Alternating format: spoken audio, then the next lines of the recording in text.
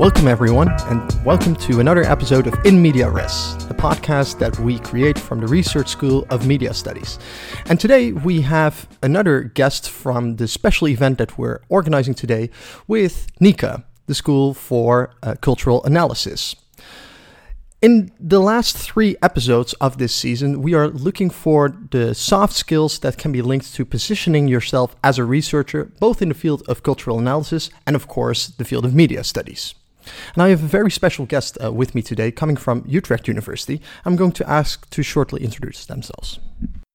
Good day, my name is Karin van Es. I'm Associate Professor in Media and Cultural Studies and Project Lead Humanities of the Data School. Thank you. Welcome, Karin. Let's talk a bit about your academic path, because you're right now at the level of associate, but maybe start from the moment of the maybe bachelor or master's even. How did you get to the position that you're at right now? So I think it started in positions as teaching assistant. So at a certain point, I was in my master. I ended up I started out with a bachelor in communication and information studies. Then I was doing, at the same time, a master of film and television and new media studies because I couldn't choose. And it was during that period that I started getting teaching assistant jobs for introduction to new media, introduction to television. And these tasks included, aside from grading, also actually teaching or hosting seminar sessions or reading sessions with students.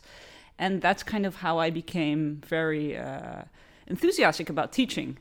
And then at a certain point during my studies, there was a position for a 50-50, so teaching and doing a PhD project in film and in television studies. And our department advertised it as a position that would bring media studies into the digital age. So it sounded very, very ambitious at that time. I think it was 2009 or something. And I knew a lot of people who had worked as teaching assistants, and I was pretty sure I was never going to get the job. But I decided to apply anyhow, thinking that if they rejected me, would be a good moment to ask for a teaching position. So I applied for a film position, and they offered me a television position. So it went really unexpected. But then I got an offer to do a 50-50 position as a scholar working on television, yeah. So it seems that you had to change your object of study, but was it also a difference in the object of interest that you had? So how did you eventually find the object of study that had your main interest? Well, 2009, so this was already the moment of like YouTube. So it was really during my interview also, we were talking about YouTube, and then they were saying, well, I was making this whole argument about YouTube being film. And then they said, well, but isn't it television? And then I'm like, well, we could also argue it's television. So it was that time when platforms were coming up and we weren't sure, okay, how do we understand this object? What concepts and theories can we use to understand? And I think both film studies and television studies were kind of laying their claim. And in the meanwhile, I had a background primarily in new media studies. So I kind of already let go of medium specificity to a certain extent and was just trying to grapple with questions around digital platforms more generally. Yeah. All right. So coming from that position, that means that you were already working within academia. Was there one point where you were also wondering what the world outside of academia would hold for you? Oh, good question. I think I still kind of... Of course, academia is very competitive, so sometimes the question is, right, how do you even get in? My question sometimes is, how would you get out of academia? Not because I want to leave academia, but sometimes I'm very curious to see kind of these amazing jobs students of mine go off to do that I didn't even imagine as possible. But I think over the years also, I did at a certain point feel a bit of a disconnect with society. So I think that's how I started to get more involved with working projects with external parties, which led me to become more active and take a leading role at the data school. Yeah. So instead of working outside of academia, you found external partners, meaning partners outside of the university. How does that work? Of course, we've already had a previous recording together with Mirko Scheeve, who also explained this process. But coming from your trajectory, how do you find your own partners that fit for you and your research? To a certain extent, I would say Mirko is a lot better in that aspect of it. I think my initial trajectory to the data school was kind of a practical course where students were learning how to do basic data analytical skills. And Mirko and Thomas at the time were out getting project partners. So I entered that being kind of disappointed in the fact that we were doing these, or they were doing these great projects with these partners, but they weren't translating that work into academic outputs. So I started and I came in and said, hey, we have these cool insights and we get this access that you don't usually have. We should really try and generate academic publications as well. So I came in with kind of that ambition. And then at a certain point, the public broadcaster Caro en Survey put out a tender, I think they call it, to which my colleague Professor Egel Müller and I thought we can respond to it. It was a question about their legitimacy, which is in the Netherlands, public broadcasters' legitimacy is based on how many members they have. But they were thinking, well, in this social media age, are there other ways that we can look at legitimacy? So we responded with a very computational-oriented method, looking at what's happening on the one hand on social media platforms, what kind of communities are they involved in, and on the other hand also looking at public discourses. So how are they impacting public discourse, like newspaper coverage about certain topics like Me Too, and how are they implicated in those discussions? So that was kind of my beginning, the large, pretty large project with the public broadcaster, and we got some junior researchers involved and had that ongoing. I think, was it half a year or a year? I don't even recall. And yeah, then you start kind of snowballing into other projects within the university. I'm also active in the AI Media Lab, which is also a connection of scholars from different disciplines who try and connect with the outside world by just organizing events. Like, I think a couple weeks ago, the AI Labs had this big event at the Spoorweg Museum. So, and they invite, we had a special section with the media, and then people from the NPO, from all different types of media industries, corners, also come and attend, and you kind of listen to what issues they're facing, and you kind of start thinking about how can you work together to resolve those. Yeah. So within academia, there's also quite some partners to be found in there, and also the external partners that come together to these spaces. But I'd like to go back maybe to the main focus that you have in the way that you're approaching these potential partners. I don't mean to compare too much with the conversation that I had with Mirko earlier, but it seems that, and correct me if I'm wrong, that the way that you're approaching potential partners has a very big academic component to it, that it's very much a general academic interest that's driving a specific societal phenomenon that you see occurring. Whereas in the earlier conversation with Mirko, kind of seemed more from a societal problem-solving perspective, whereas I'm kind of tasting from your side that it's more driven from this academic and theoretical level. Am I saying that correctly? I don't think it's either or, because to a certain extent, lots of the projects that all the projects that we do, we have to say yes. And we're not competing with, we're not some commercial party, just having companies come up to us and say, can you research this? There has to be a genuine research and academic interest in the topic, where I think also, especially around AI and ethics, for instance, we have a lot of medical parties interested, but that's not us, right? So it's not our... So for me, doing these projects, I think there should be an academic interest, right? So there should be something on offer that makes it interesting for us. For example, with DPG Media, we're doing a project on value-driven recommendations.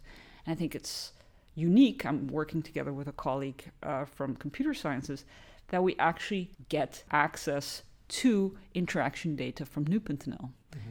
We would never be able. So even my colleague from the computer science, she's like amazed because they always just use like fabricated data to make predictions. But now you have actual data from users that you could analyze. Yeah.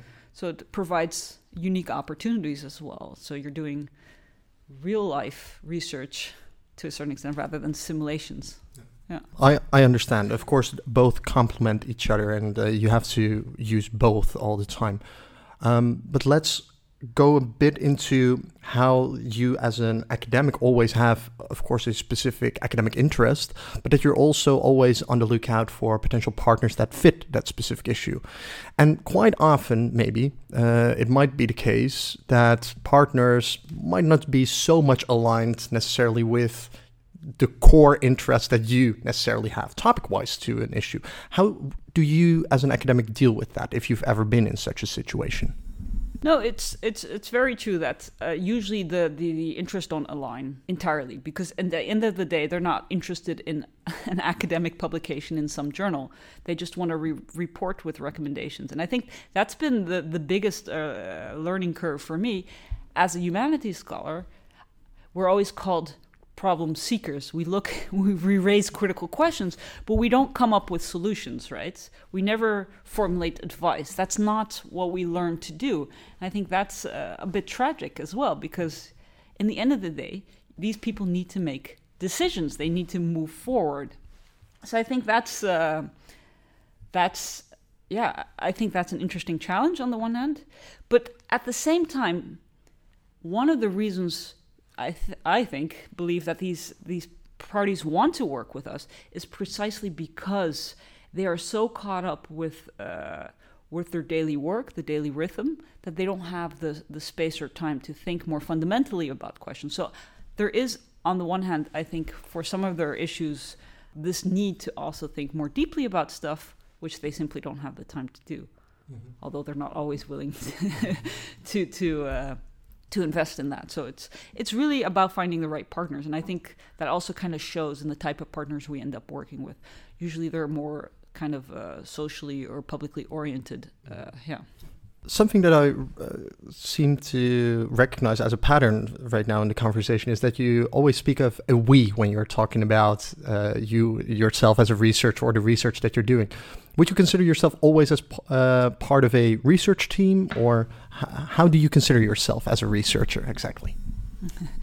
Good point. Yeah. So now within academia, there's a lot of talk about team science, but I think that's exactly what the data school very much is. So none of the projects that we conduct there are done by individuals, and I think none of them could be conducted by individuals. So we're very dependent on each other, on our different contributions to the work we do there. I think every once in a while I make sure or try for myself to publish a paper that's mine. That's really, and also I think that's always the papers that are more aligned to television scholarship as well, that you like once in a while you have this Netflix paper or YouTube paper that I wrote by myself. And then more generally, I always get caught up in these larger projects with the data school. But it's also part of, I think, what makes me still in academia. I think a long project like your PhD thesis was, I think, to me a bit lonely, right? And I really missed having people to think together with. So it was, in that respect, also a conscious decision to want to work in an environment with multiple people working on projects and working with also external partners that, can actually do something with, directly implement either in the short term or in the long term with kind of the insights you generate. So it seems like a very stable sort of environment that you have also created for yourself or together with other people. For aspiring PhDs or for current researchers within media or, studies or cultural analysis, do you think it is necessary to be part of a team to build an academic career? Or can someone also, as a loner, as in the times of how you might have felt within the PhD time, also build such an academic career? I think it's interesting that you use the term stable environment, because if anything, we're the most volatile, what do you call it, the unstable entity. I think we got out of a department. We're now within kind of below a faculty. We have people coming in and leaving, not because we want them to leave, but because we work with a lot of young people who just graduated, so they end up, of course, getting really nice jobs. So, and we're just figuring out also, sometimes we know a week beforehand, well, a week is an exaggeration, a month beforehand if we have a project. So we're working at a speed that does not correspond at all with how the university now functions or how the university is now organized. So we're kind of, pioneers in that respect. So the interesting thing is that more recently there's kind of this changing atmosphere within the university where they're talking more about rewards and recognition rather than just looking at your academic output. So also thinking about public engagement and impact. So that's becoming more important. And as a scholar, I believe that questions of digitization and algorithmization cannot be tackled without interdisciplinary collaboration either. So I think the challenges we're facing now require us looking beyond our own discipline. But at the same time, I think it was a year ago, I think, I went for my senior kwalificatie onderwijs and I submitted, and then the response was, we don't know what Karin has done because she does everything together with other people. So So my manager actually had to go in and convince them Karin does a lot, but indeed it's someone who doesn't take credit for herself, but does that in a collaborative effort. Mm-hmm. So on the one hand, there's this idea that the university is changing, but at the same time hasn't changed yet. So there's a lot of advantage to doing it the traditional way and just focusing on those high impact journals, going to those career events. And I think what people don't recognize, and definitely the university doesn't recognize it, working with external partners is a lot of work. It's a lot of effort. It takes a lot of time. There's a lot of administration that the university is not yet well equipped to tackle.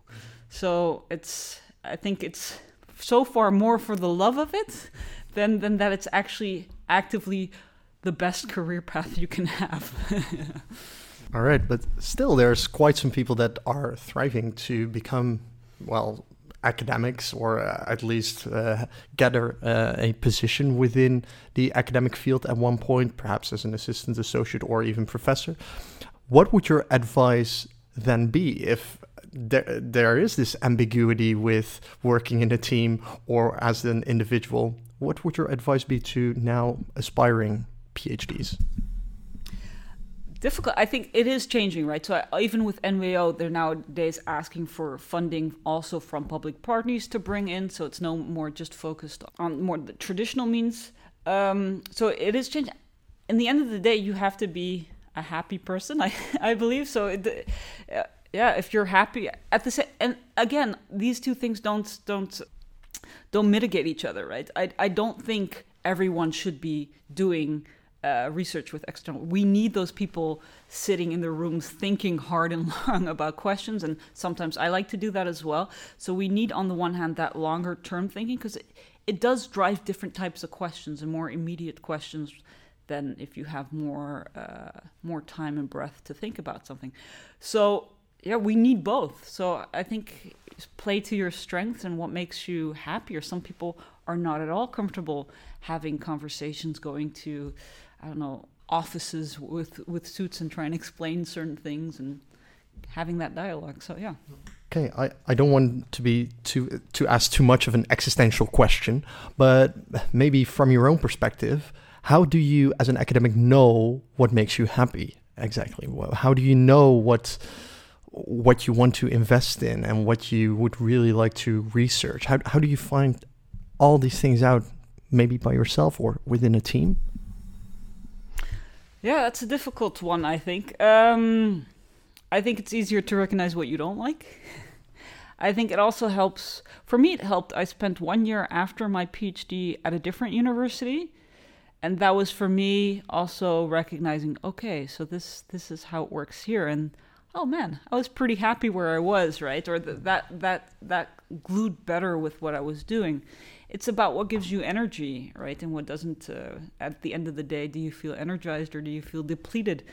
And I think you know what you like or what gives you energy and what doesn't give you energy. And All right, clear. So indeed, you follow also, I guess, also your feelings and the emotions that you also have within a specific work environment.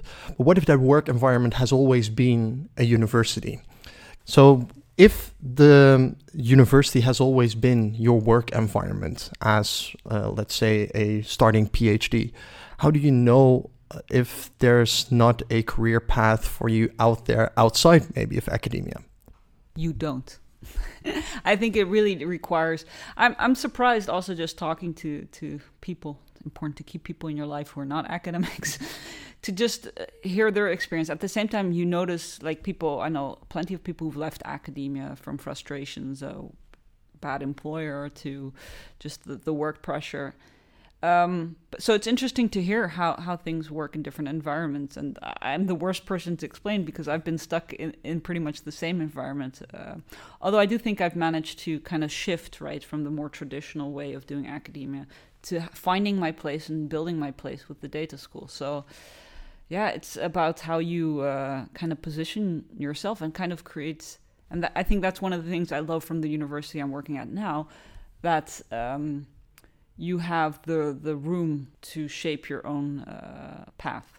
It's very nice to hear that you indeed have that opportunity to grow into such a person with a specific career path. But I can also imagine that when you are, let's say right now an MA student and you recently graduated and you are thinking of a possibility to step into academia, that there's also the thought going in your head with, if I choose for academia, is there then still a way out? Or am I just signing a contract for life within academia?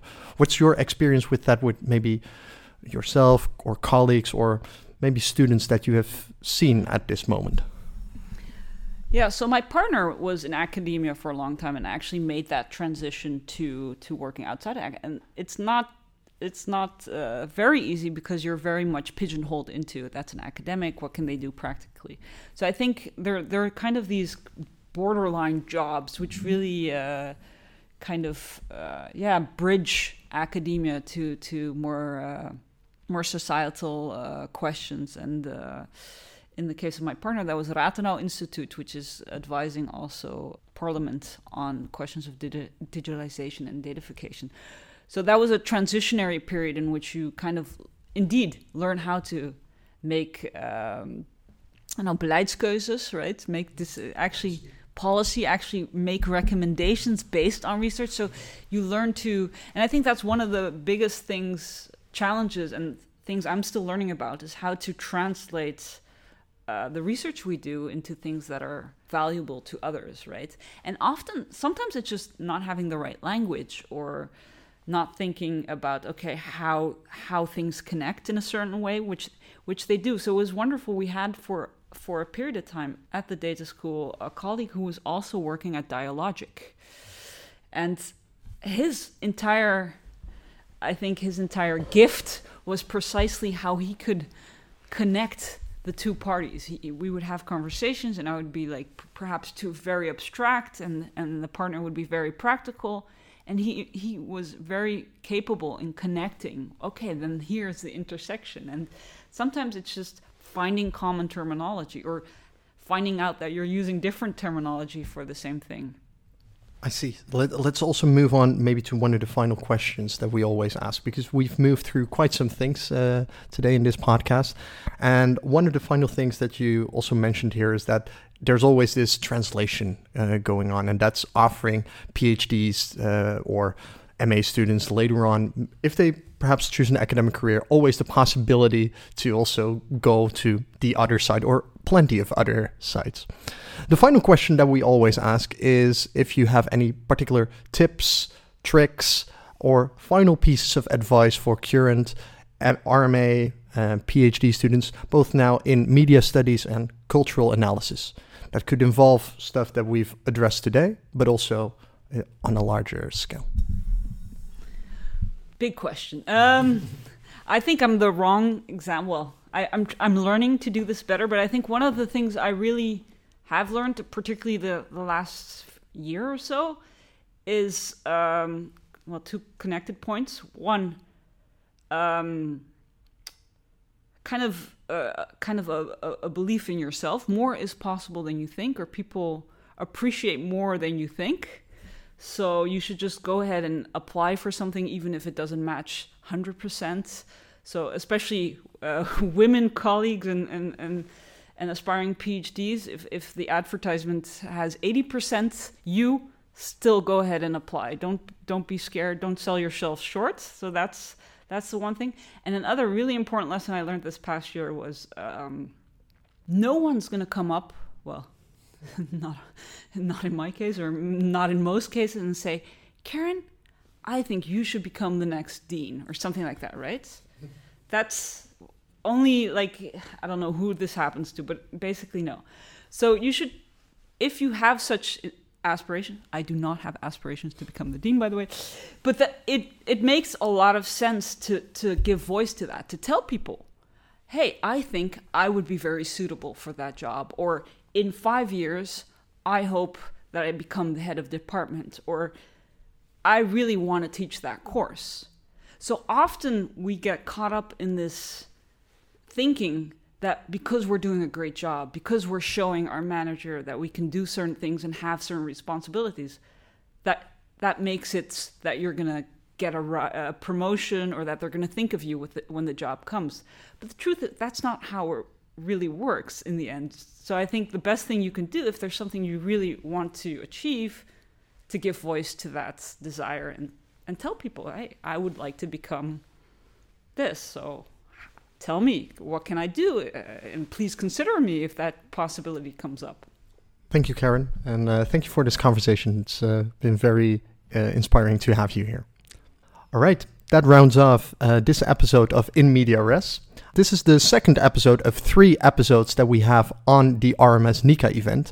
Stay tuned for the third episode, in which we will round off the complete session with you, in which we still go and talk about the positioning of yourself as a researcher within the field of cultural analysis and media studies. Stay tuned.